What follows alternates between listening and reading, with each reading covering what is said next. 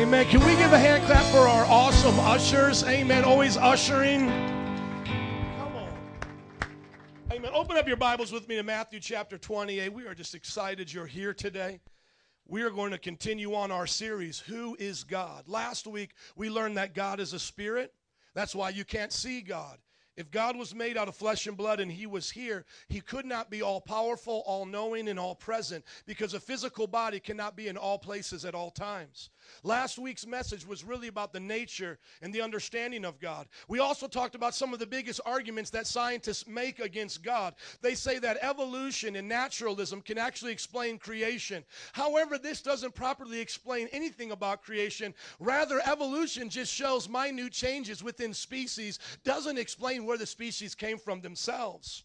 So we have to believe in a creator to have a creation. We've never seen anything not be created. So all created things must have a creator. Then somebody might say, well, what about God? Who created him?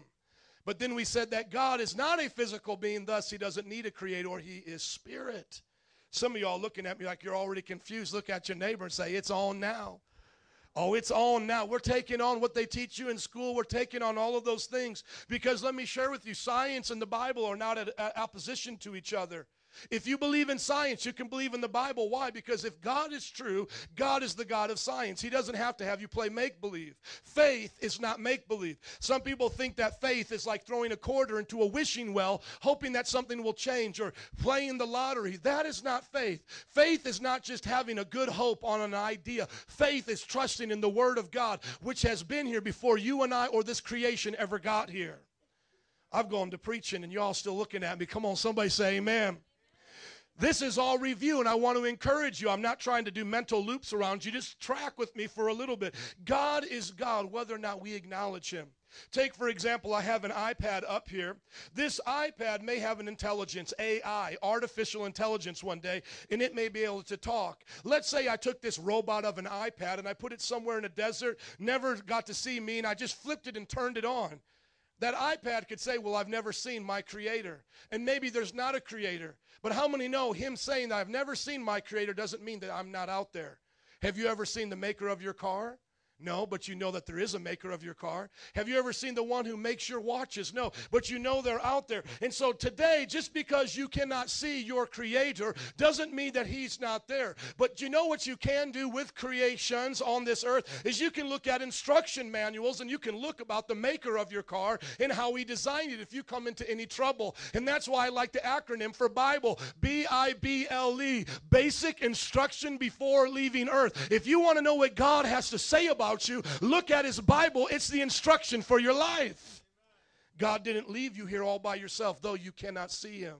I'm reminded of the story of a young man. He had just his child, and they were going on a plane trip for the very first time, and he was really cautious about his son, and he didn't want to lose him in the airport. And all of a sudden, they got to the security checkpoint, and he had to go first, and his son would come behind him. But something was in his pocket, so they had to pull him to the side, and you guys who have been to an airport know what that's like. They pull you away from where everybody else is at.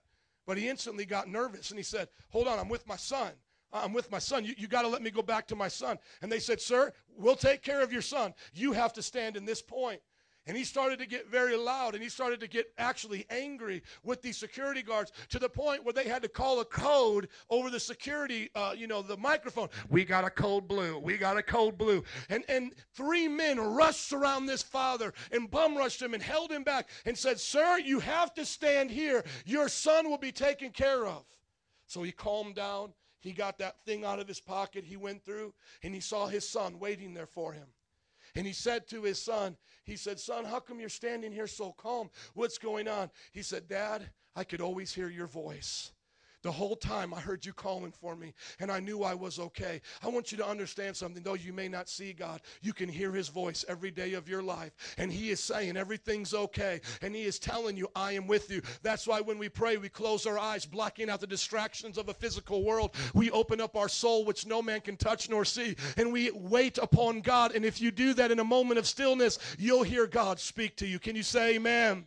Turn with me to Matthew chapter 28, verse 16. If you're there, can you say I'm there?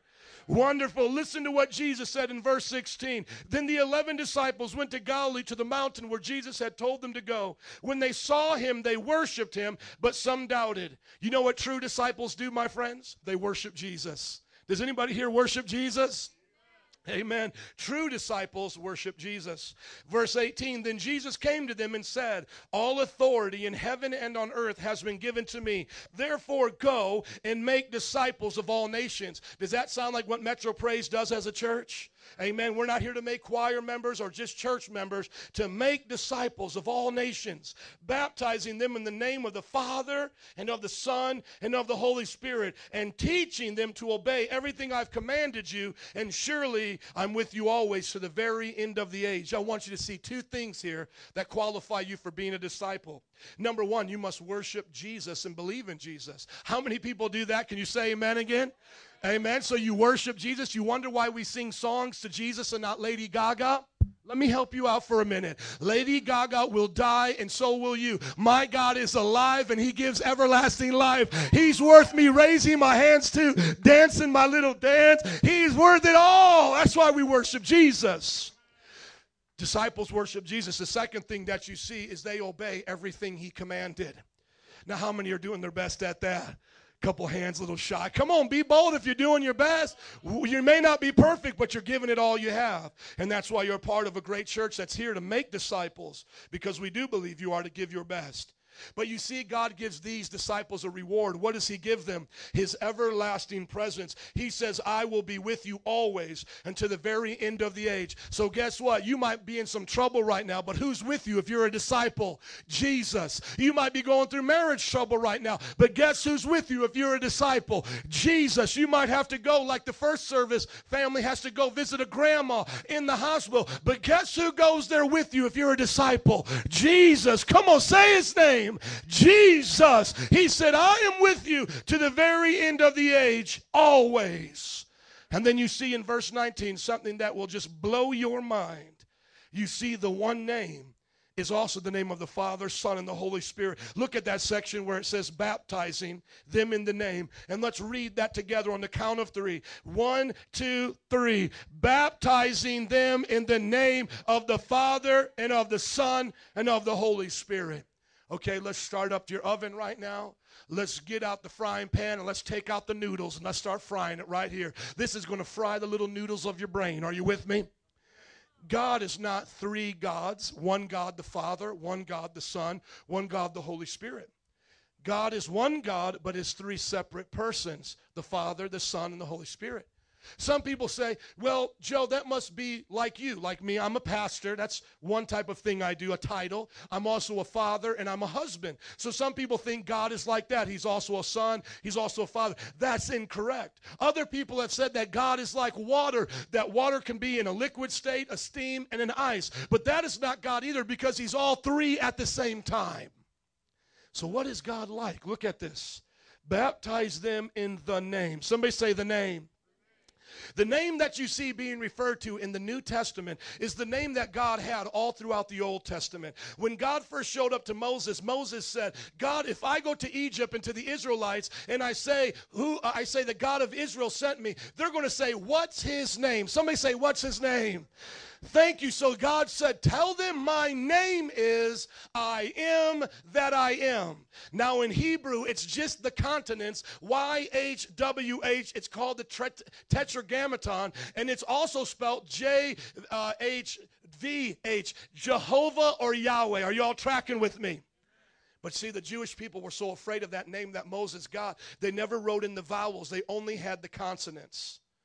And so during that time, it would even be blasphemy for them to speak the name of Yahweh. And what the scholars did in the 16th century during the time of the Great Reformation, guys like Martin Luther, they took vowels out of the word Adonai and they put it into these consonants of Yohe, Vahe, YHWH, and they made the word Yahweh. Are you all tracking with me?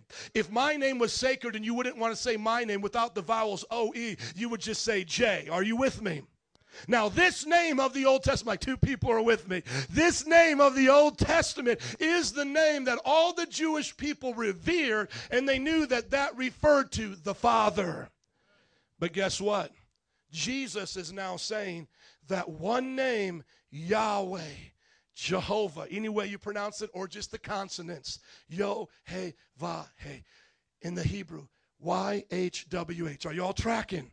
He now says that's the name for the Father, and that's the name for the Son, and that's the name for the Holy Spirit.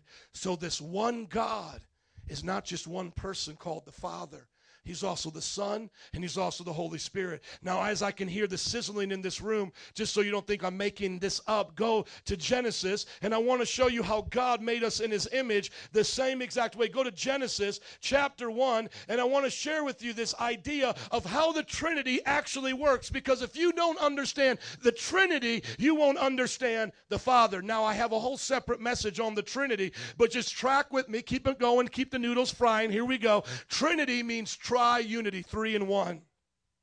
Is God the Father, the Son, Holy Spirit, 3 separate gods? No. Is it just one person putting on the Father hat, putting on the Son hat, putting on the Holy Spirit hat? No. They are 3 distinct persons, but one divine being. Now, what did you think God was going to be like? The frog you dissected in biology class?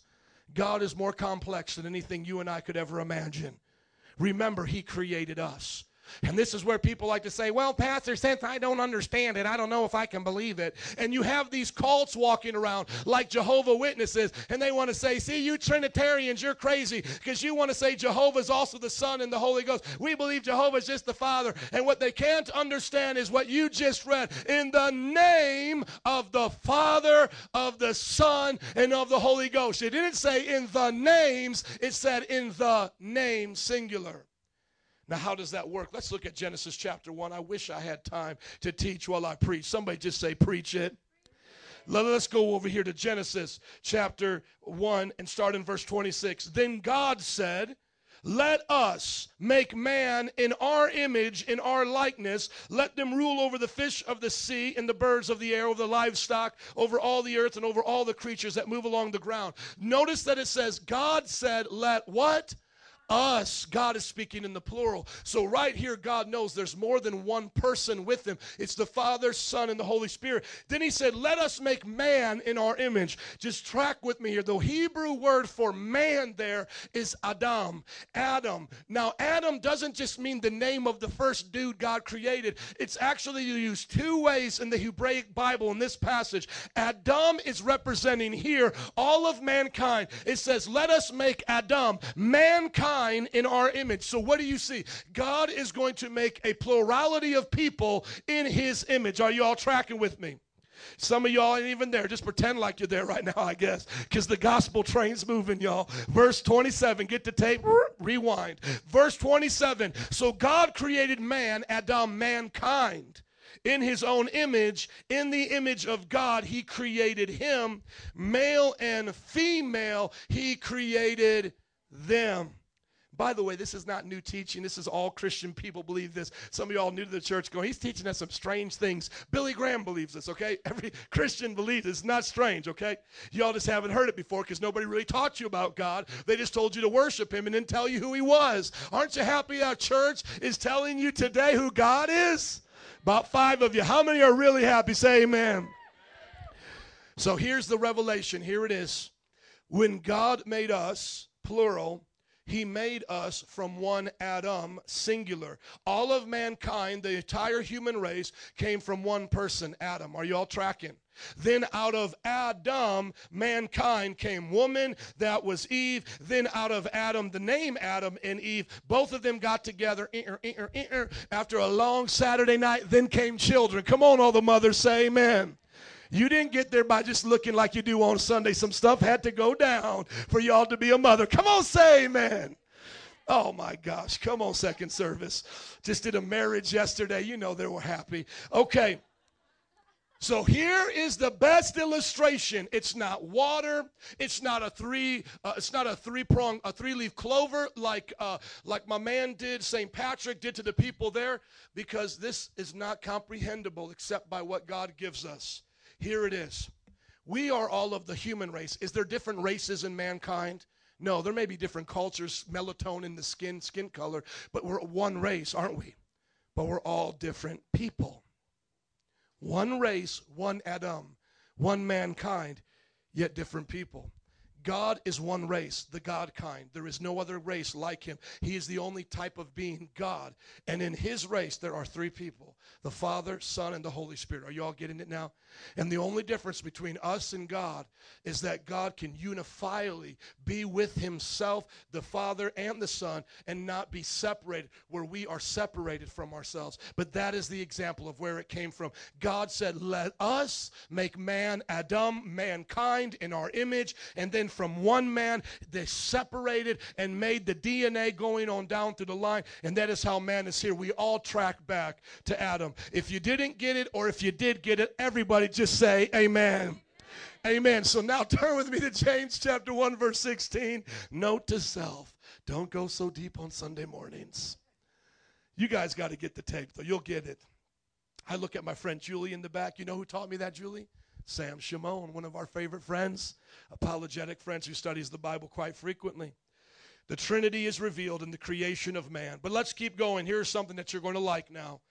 We're going to learn about the Father. Is the Father the Son? No. Is he the Holy Spirit? No. He is his own person, but he is in a triune relationship with the Son and the Holy Spirit. So now you're ready to learn about the Father. He is God. He is a person of God. He bears the name of God. And now look what James 1:16 says about your heavenly Father. It says, do not be deceived, brothers and sisters. Every good and perfect gift is from above, coming down from the Father of heavenly lights, who does not change like shifting shadows. Everybody say, God is good.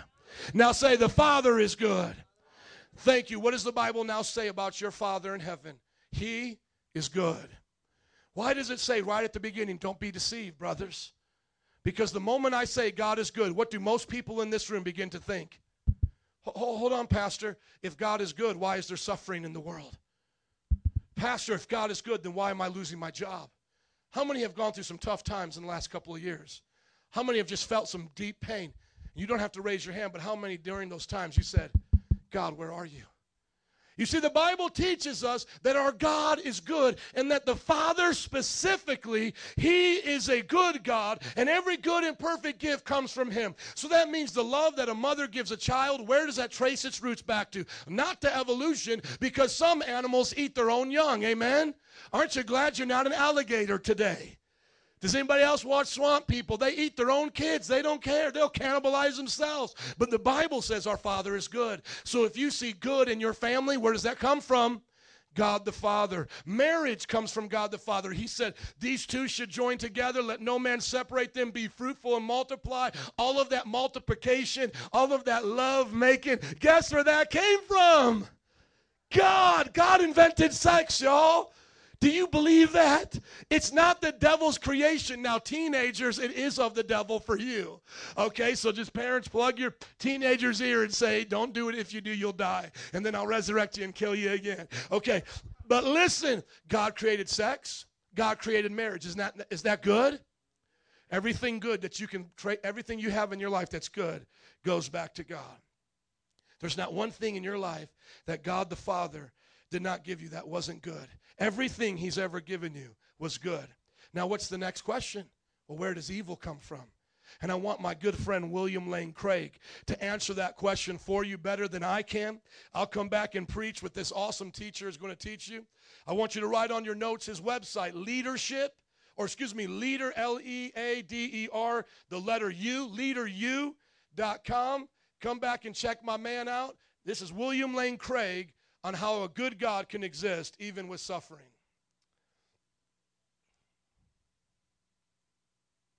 Forgive these questions. In a perfect world, I wouldn't have to ask them. But if God is all good and all-powerful and all-knowing, why does he allow bad things to happen to good people? This is, I think, the principal argument for the atheistic side that my opponents in the debates will sometimes bring up. And I think that there's a couple of ways to respond to this. First, we need to understand what the atheist is claiming here. Is he arguing that God and suffering are logically incompatible with each other?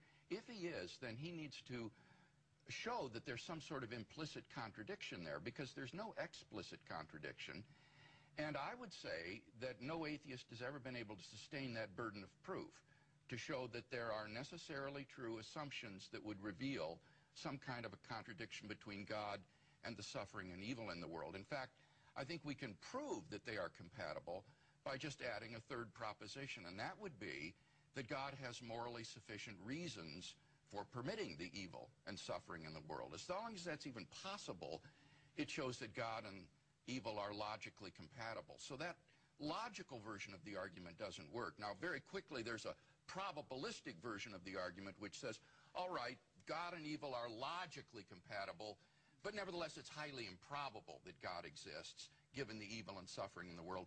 And I think there's a number of moves that the theist can make in response to that argument to show that it's not improbable that God exists, given the suffering in the world. I happen to believe, I'm going to try and be as objective as I can Sure. throughout the debate, that the reasons why there is suffering and pain are entirely obvious, and in fact they're inevitable if there is a loving God. But how would you explain them? Why then does God have to allow discomfort, suffering, pain, Sure. terrible pain sometimes to exist? Well, I would say, Michael, that there isn't any single reason. Rather, there's a multitude of reasons that would be in play here. One would be that God wants to create a world of free creatures who can become responsible moral agents and mature persons. And that will require a world that operates according to certain natural laws, where the fire that warms you can also burn you, the water that sustains you can drown you. And it would require the ability of these creatures to do morally evil acts. And so creating that sort of an arena, I think, is going to allow the possibility of natural suffering and moral evil to occur. But that God permits these with the overall goal in mind of bringing people freely into a knowledge of himself and to eternal salvation. And the goal of human life is not happiness in this life. We are not God's pets. His goal is not to create a nice terrarium here for his human pets. Rather, it is to bring persons into communion with himself forever, freely. And in order to do that, it's not at all implausible that a world suffused with natural and moral evil would be the correlative of that. Okay. Amen. Let's give it up for the word correlative. How many are glad you came to church and you heard correlative? Now, what he simply was saying is what I'm going to preach to you about just for a few moments, and then it's going to get real exciting. So just hang on. This sizzling is still happening. God is good, so what does he do? He creates you and I. If he created you and I as his pets and robots so that we could not make bad decisions, evil would never be here, but would he be a good creator? No, because all he did was make robots. Robots don't have free will. Robots don't have the ability to choose. So for God to be a good creator, what did he have to give you and I? He had to give us free will. Now, what does free will have the decision of doing between good and evil? Do you remember the tree in the Garden of Eden? It wasn't choose between this tree or smoking crack. It was choose between the tree of life or the knowledge of good and evil. When Eve went over there and ate from that tree, her eyes were open. Now she understood all good and she understood all evil. And from that point on, that's why we have evil, is because people suffer from the wrong decisions that they make. And what the first man and woman did not understand is that by choosing a moral evil, that then the geological world would suffer natural disasters and catastrophe. Things like Japan, tsunamis in Indonesia, earthquakes in Haiti. Where do these things come from? From our moral choices that we made wrong and evil. The punishment comes upon this earth and upon our souls. And that's why God said that even creation itself, for those of you who love the animals and love the trees, the Bible says that creation itself is still waiting for the liberation of God so it can go back to a perfect state when we go back to our perfect moral state. Can you say amen? So the choice is today, good or evil, is in our hearts. And so the evil of genocide comes from God being good and allowing people to do that. You say, why would God allow it? Because he's allowing people to live in free will, even though people hurt, even though people abuse. So now the question is, you have two options to this question. What do you do with evil and suffering? If you don't believe in God and say, well, it's all his fault, to hell with him, I don't need him, and you're going to be atheistic, guess what? Your evil only gets worse. Because now there's no justification of right and wrong. Hitler is no different than me when I kill the anthill in the back of my yard. We're all just, products of evolutionary chance. We'll be here for 70 years, and then poof, we're all gone into nothingness. So what significance is life, animal life, insect life? There is none in the atheistic mind. Or your other option is you come to God and you say, God, you're good, even though the world is sometimes bad. God, you're good, even though sometimes people here are bad. God, you're good, even though sometimes I feel bad. We need to come to that good God that the Bible was talking about, a heavenly Father. The Bible says, do not be deceived, brothers and sisters. I don't want you to quit coming to church and be deceived because of evil in this world. Don't be deceived. Every good and perfect gift comes from where? Above, coming down from the Father of heavenly lights. Now I want to talk to you about his name. Can you say his name? The Bible gives us this Hebraic name. I'm going to choose the transliteration from that Yohevah to the word Jehovah. I want to give you now 7 names that Jehovah represents in that Old Testament. When the Father gave that name, Jesus identified it with himself. But here you see in the first place, Genesis 22:14, you see the Father say, I am Jehovah Jireh, the God who provides. Jireh means provider. Everybody say Jireh.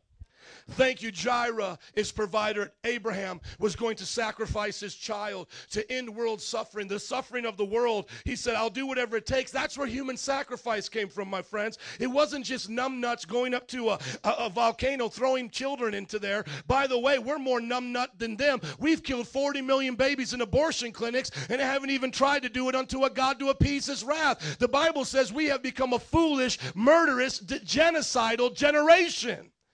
I'll preach whether anybody says amen, but if you believe it, say amen.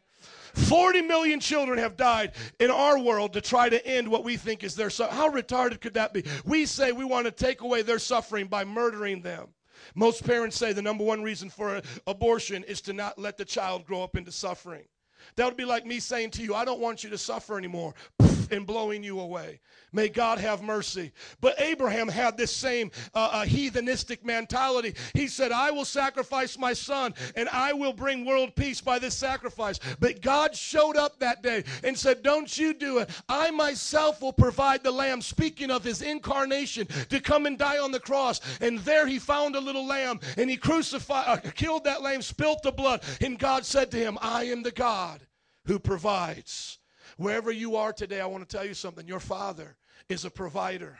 You may be facing situations where it's tough. You may be facing situations where nobody can help you. Uncle Sam can't help you. You know, the check can't get enough to get the bill paid. But I want to tell you somebody who can help you. His name is the Father under Jehovah, and he's a Jehovah Jireh, a God that provides. And I just want to encourage you today to pray to that God, to ask him to provide, because he always will. He is a good God. Look at your neighbor and say, my God is a provider. The next thing that you see is that Jehovah Rophi. Rophi in the Hebrew means healer. Exodus 15:22-26. The Bible talks about the people of Israel. They were led out of the desert from the Egyptian slavery. They came to a big old lake in the water, and they began to drink it because they were dehydrating. And as they were drinking it, they spit it out because it was salt water. And they begin to complain. Let me tell you something. God does not move by your pity-patty party. You can say, God, I'm just so sad. And God doesn't move according to your pity. The Bible says God moves according to faith. Somebody say faith. The Bible says that these people began to complain. God said, I'm not listening to them. Moses said, God, I have faith. You can change this situation. What do you want me to do? And God said, cut down a tree, throw it into the water, and by your act of obedience, I will make this water drinkable. And there he did all of that. The people began to drink the water, and what happened? They quenched their thirst. And he said, hey, I don't ever want you to forget, from this day forward, I am Jehovah Rophi. I am the God who heals you, just like I healed this pool of water from its saltiness. You may be facing sickness today, and you might say, Pastor, the doctors don't have a cure. But I want to encourage you today to call out on the name of Jesus, because he is a healer and he's a doctor that you can always get a hold of. Just call on Dr. Jesus. You can look at me crazy if you want, but I still know that he raises the dead, he heals the sick, and he opened blinded eyes and deaf ears even to this day. And somebody might say, well, Pastor, what if he doesn't heal me? I've got a promise that one day every sickness will be healed. We'll be in heaven forever. The Bible says with a resurrected body, you can complain and suffer about this body here and lose eternity. Or you can say, you're my healer. I trust you. Whether you heal me now or heal me then, you are my healer. He is a healer, my friends. Your Father, his name, Jehovah Rophi, the God who heals you. Take your medicine. Pray to him today. You'll take that diabetes medicine. You'll do all the things that the doctors ask you to do. That's wonderful. Wisdom comes from the Father. But I'll ask you today, pray. Seek his face. And I'm going to share with you today, my friends, heaven is a real place. Our bodies will be healed up there. Our lives will be changed up there. And if you're sick down here and you say, I blame God for my sickness, not only will you suffer here, but you will suffer eternity in a lake of fire because of your pride. Your ego was not able to see that bad choices come before you, corrupting our DNA, was a part of his punishment. Yet he sent Jesus to die for you. You will be cursing God out for all of eternity while the worm crawls in and out of your flesh. Fire licks up and down your soul. And I will tell you, my friend, on that day in hell, you will say, oh, I wish I knew the healer. The Bible says there was a man in hell just for a few moments. The moment he hit hell, he started begging out, somebody dip their finger in water and put it on my tongue. Somebody in the pain that I'm feeling here. I don't care what pain you face in this world. I don't care what you're asking God to do physically for your body. It's not worth losing him as your healer.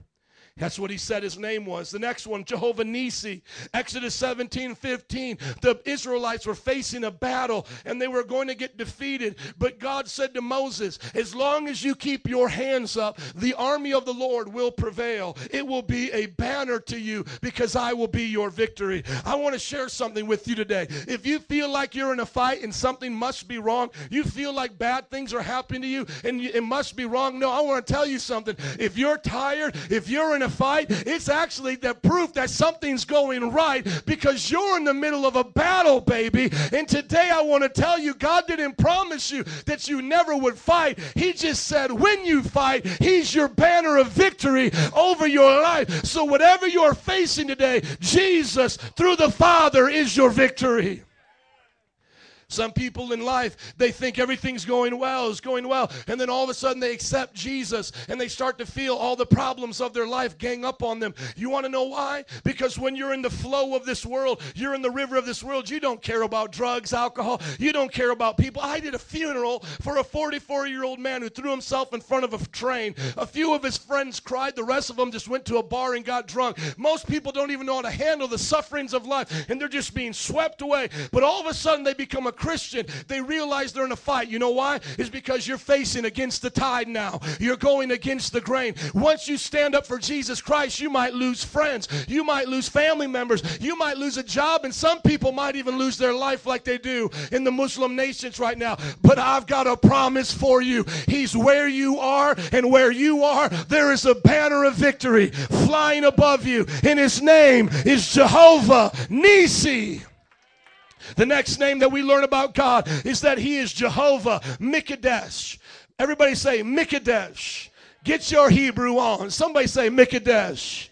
Thank you. See, all getting excited now. Leviticus 20:7-8. The Bible says God said to them, I'm going to meet with you, Moses, and I'm going to meet with all the other Israelites. Tell them to come on up and hang out with me. But first, they must change their clothes. They got to take a bath. They've got to sacrifice an animal, be forgiven of all their sins. But then the Father said, hey, all that they do to get ready to get on the mountain with me, it's still not going to be enough because they're going to have sin down in their heart. Listen to me. You can come to church, sing in the choir, jump, shout, laugh, but giggle, whatever you like to do, get in the cafe, even do the book. But if you don't have the blood of Jesus wash you clean, and you can't be clean. So the Father said to them that day, he said, guys, after they sacrifice, after they change their clothes, tell them what they can't do, I'll do. I'll sanctify them on the inside. And if you remember the Bible, John 3:16, for God the Father so loved the world that he gave his only begotten Son, that whosoever believes in him shall not perish but have everlasting life. There is a cleansing flow in the crimson blood of Jesus today. And he sanctifies you. Well, Pastor, I can't stop smoking, and I can't stop drinking, or I can't stop doing these evil things, the greed, the covetousness, the selfish ambition. That's right, you can't. But God can sanctify you. Sanctify means to be separated from evil. God can separate evil from you. The Bible says he can take it so far from you, it's as far as the east is from the west. Your life can change right now if you let God, the Father, sanctify you. The next thing that you learn who he is Jehovah Shalom. Everybody say Shalom. Shalom is Hebrew for peace. Judges 6:24. The people were fighting. The enemies of God were attacking the land. God shows up, the Father, to Gideon, and he says, man of God, I'm going to call you to be a mighty warrior, and through your victory, there will be peace in the land. And God brought peace to the people. You may be facing battles right now in your family. You may be facing battles in the school that you go to, young people, and you may try everything, and it doesn't work. I want to tell you how you get peace. You get peace by God the Father being in your life, because he is Jehovah Shalom. Nobody else can calm the storms but God. And I look at people's lives, and they're always asking for one other thing to change them. Well, if I lose weight, I'll be happy and have inner peace. If I just get married, I'll have inner peace. If I make money, I'll have inner peace. Let me tell you, your life may seem like you're in a tidal wave and in a hurricane. Your life is that boat getting tossed to and fro. There is only one person who can stop the storms of your life. Jehovah Shalom. That is who your Father is. The next one, turn there with me, Psalms 23, one of the most famous scriptures of the Bible. We don't need to wait for a funeral to read it. If you love Psalms 23, can you say amen? Look at Psalms 23, because he is Jehovah Rohi. He is our shepherd. It says in Psalms 23 and onward, starting in verse 1, the Lord, Jehovah, Yahweh, Yohevah, the Lord is my what? Shepherd, and I shall not be in want. He makes me lie down in green pastures. He leads me beside quiet waters. Think about the things you've been through in your life and what God has taken you through. He guides me in the paths of righteousness for his name's sake. Even though I walk through the valley of the shadow of death, I will fear no evil, for you are with me. Your rod and your staff, they comfort me. You prepare a table before me in the presence of my enemies. You anoint my head with oil. My cup overflows. Surely goodness and love will follow me all the days of my life, and I will dwell in the house of the Lord forever. How many know he's a good shepherd?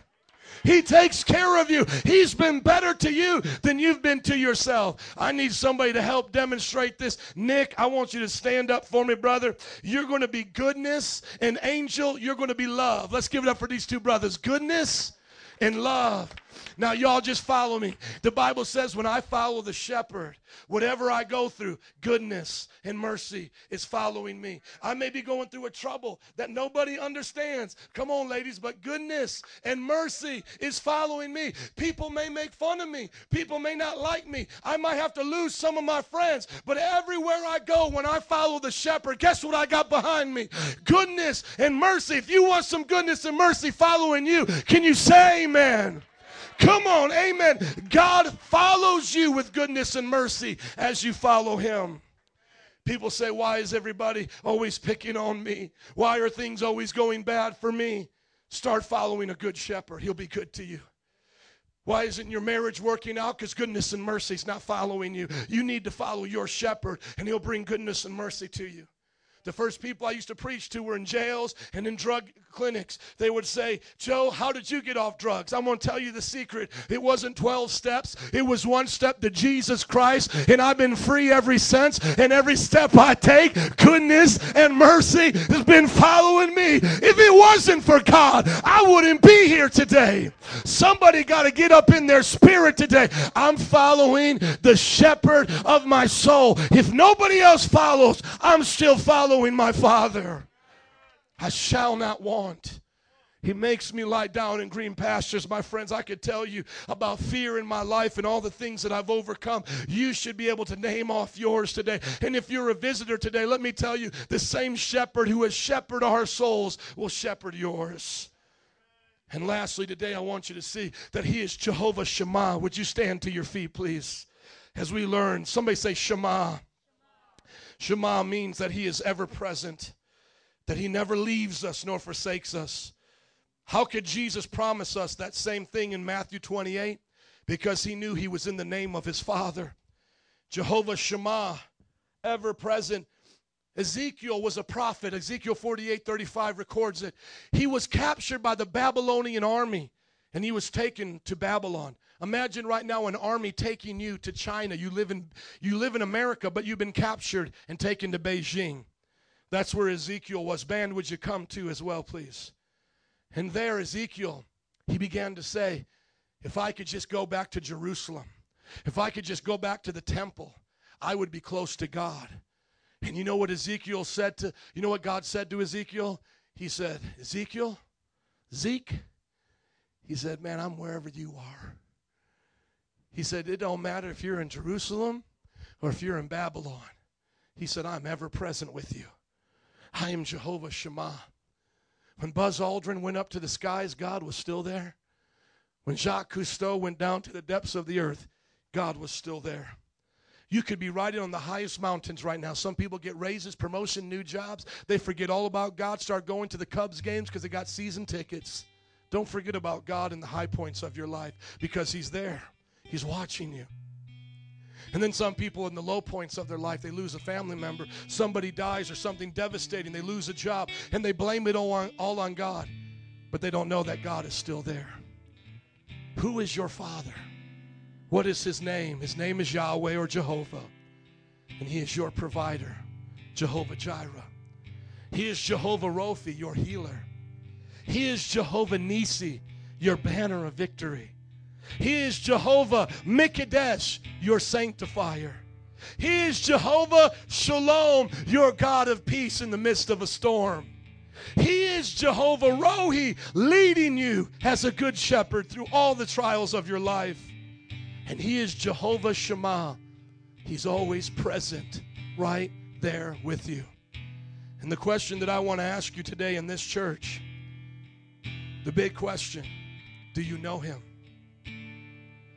You see, I could talk about Michael Jordan, and I could say, Michael Jordan, he's a 6-time world champion basketball player. He has the most points for a season. And I could tell you all these things about Michael Jordan. Does that mean you know him? Just because you know things doesn't mean you know him. Do you know the Father today? Do you want to know how you get to know him? When Jesus was on this earth, he said, I am the way, I am the truth, I am the life. No one comes to the Father but by me. How do you get to know the Father? You come to Jesus. And you can know today that you know down deep in your heart that he's been good to you. I want to close out by telling you this story. How many have ever heard the prodigal son story? Isn't that powerful? How many prodigal sons and daughters are here today? Come on, don't be ashamed. How many know if you had to talk about all you did in this church, you'd be ashamed? Some of y'all did some bad mamma jamma stuff. Those not raising your hand, we just know you're just too cocky and proud to admit it. Come on. You were the worst. Oh, come on. Caught you. Let's just be honest. How many know the Father was there for us? For those that already were there. For those of you not, listen to this right here. The Bible says a story about a prodigal son, one of the best you'll ever read. The father had 2 sons. They both came up to him and said, hey, we want to make it on our own. We want to do our own thing. The father said, no, will you stay? I don't want you to leave out. You're not ready. The one son said, sure, Dad, I'll stay. The other one said, no, I don't want to stay. I want my inheritance. Before you die, I want it now. And the father, just being a loving father, said, okay, here you go, and he gave it to him. The Bible says that he went off into a far land. He began to party. He spent it all. He wasted it. Money, girls, rock and roll, whatever they could do at that time, he did it. Like going downtown Chicago, living like Jersey Shore lifestyle, just blew it all away. And then he was broke. And the land he was living in was like our country, man, going through a recession. He couldn't find a job. So he went and took the first job that would finally hire him, and it was feeding pigs. And the Bible says that he was so hungry that he actually would eat the pig slop. My grandpa used to have pigs on the farm, and I would visit him. You know what pig slop is? Pig slop is the stuff that you would throw away that you didn't want to eat, and you put it all together in a bucket, and you give it to the pigs. Could you imagine being so hungry that leftover mashed potatoes and corn and vegetables and half-eaten hamburgers all just mushed up together, stirred up, and just dumped into a little trough? Could you imagine just putting your hand down there and eating? You know how hungry you would have to be? While he was down there with the pigs and he was eating, the Bible says he came to his senses. He said to himself, man, if I just go back home and I beg my father for forgiveness, at least I could become a slave in his house. And my daddy treats his slaves better than this right here. So he got up and he started heading home. And you know what the Bible says? That the father, somebody say the father, saw him a long way off and started to run out to meet him. I use my imagination and I think about this. Can you imagine when the son first left? The father, you know, he kind of stands around the door. Maybe some of his servants are there with him. And they go, man, what are you doing? I'm just waiting for my son. I'm just waiting for my son. Well, he left. I don't think he's coming back. No, he'll be back. He'll be back. And you can start to imagine like these servants, you know, they kind of like, they get bored. They go back to their thing.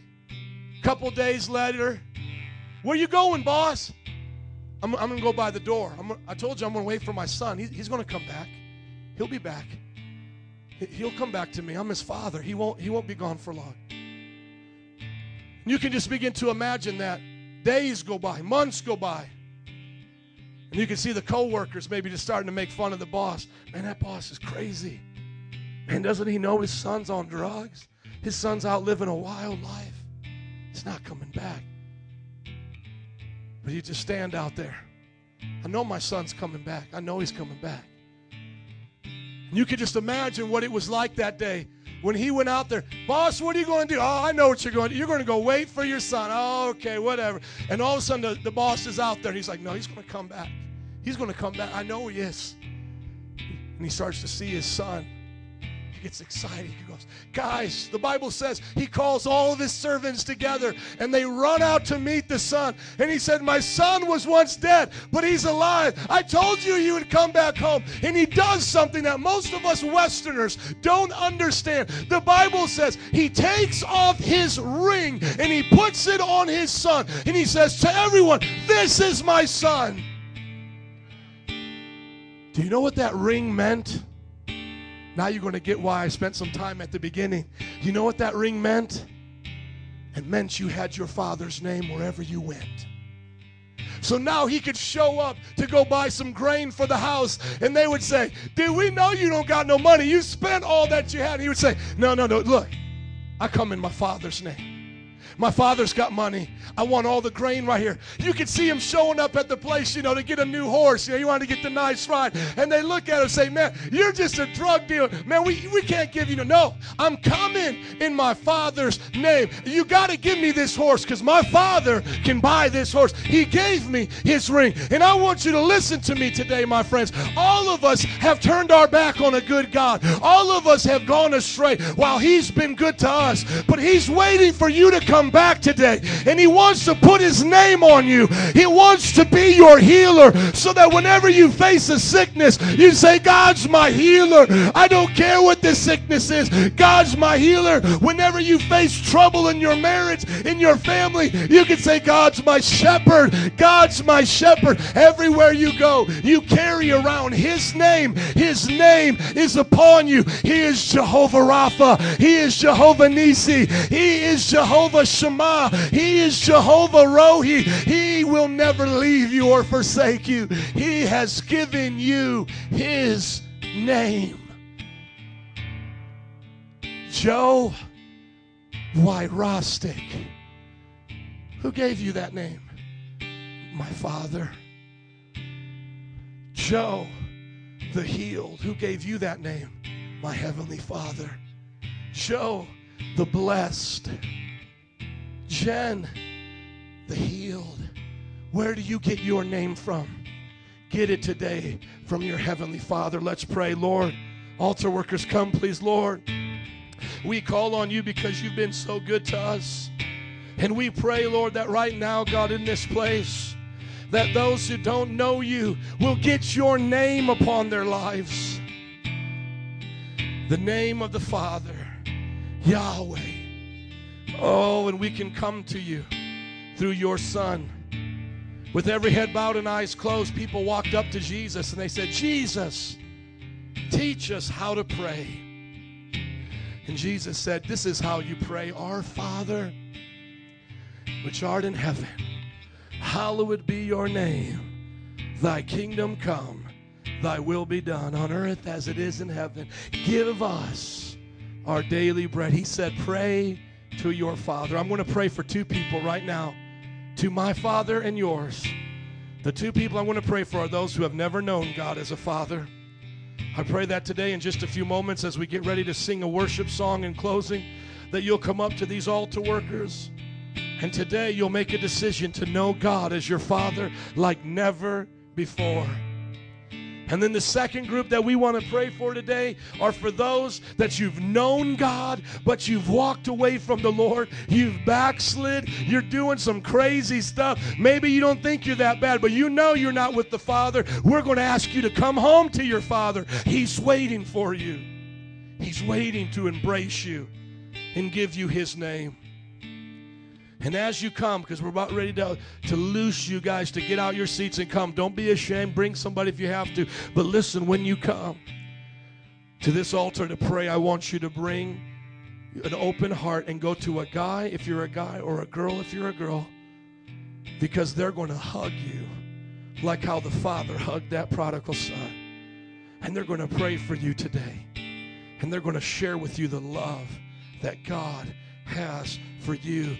Because every good and perfect gift comes from Him. Don't be deceived. He loves you today, and He wants you to come home. I'm praying right now, Father, loose them and let them go. Anything, devil, you've done against them is a lie. We won't receive it. I rebuke it in Jesus' name. I pray against the lies that you've told them, devil, that it's God's fault. It's Jesus' fault. We turn that lie against you right now. You're the father of lies. God, I pray that people's hearts will open up, that sons and daughters will come home to the Father today, that lives will be changed, that no one will leave out of here the same way they came. As my brother begins to sing, don't go anywhere. We'll dismiss in just a moment, but those who need it, come forward now to the Father of your soul. Hallelujah. And oh, and how He loves us so. And oh, how He loves us.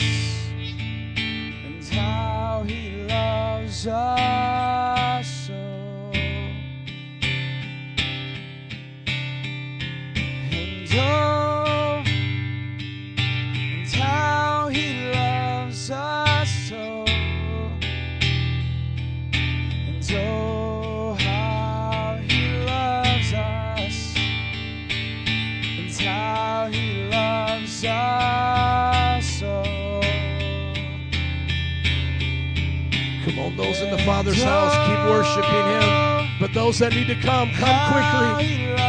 The Father is waiting for you. We're just your brothers and sisters. We'll pray, but He's waiting. Come. He loves us. The Father is here. He loves us. Jesus. And He loves us. Oh, how He loves us. I know there's more. We're going to wait a few more moments. Come and receive that love today. Come on, we embrace you with the love of God. The Bible says in 1 John 4:1, God is love. God is love. Don't be deceived today, friends. He is love. Oh, how He loves us. He loves us. And oh, how He loves us. Oh, how He loves us. Those at their seats, just sing as those are getting prayed for. Oh, how He loves us. And oh, how He loves us. And oh, how He loves us. And how He loves us. His love is like an ocean. Come on, keep praying a few more moments before we leave. He is jealous for me. He loves like an ocean. He loves like a hurricane. And I am a tree bending beneath. Bending beneath the weight of His wind and mercy. When all of a sudden, and I am unaware of His reflections, eclipse of bright glory, and I realize just how beautiful You are. Just a few more moments for those who need prayer. We'll dismiss in just a moment, but those who need to come, come. Don't wait, just come. How He loves us, Oh, how He loves us. and oh, how He loves us, How He loves us. how He loves us. We're going to keep praying up here at the front. If you need prayer for anything, you can come. We'll dismiss. Thank you for coming. I pray the Father's with you. Father, be with us this week. You're ever present. God, we just ask for Your miracles to follow us. Goodness, mercy, love. Oh, Lord, be with us in a mighty way. In Jesus' name. And everybody said, amen. Keep worshiping. If you need prayer, come. But we're just going to be up here for the next few moments, just worshiping. Prayer for anything. Come on. God bless you. We love you. And oh, how He loves us. And how He loves us. Oh. And oh,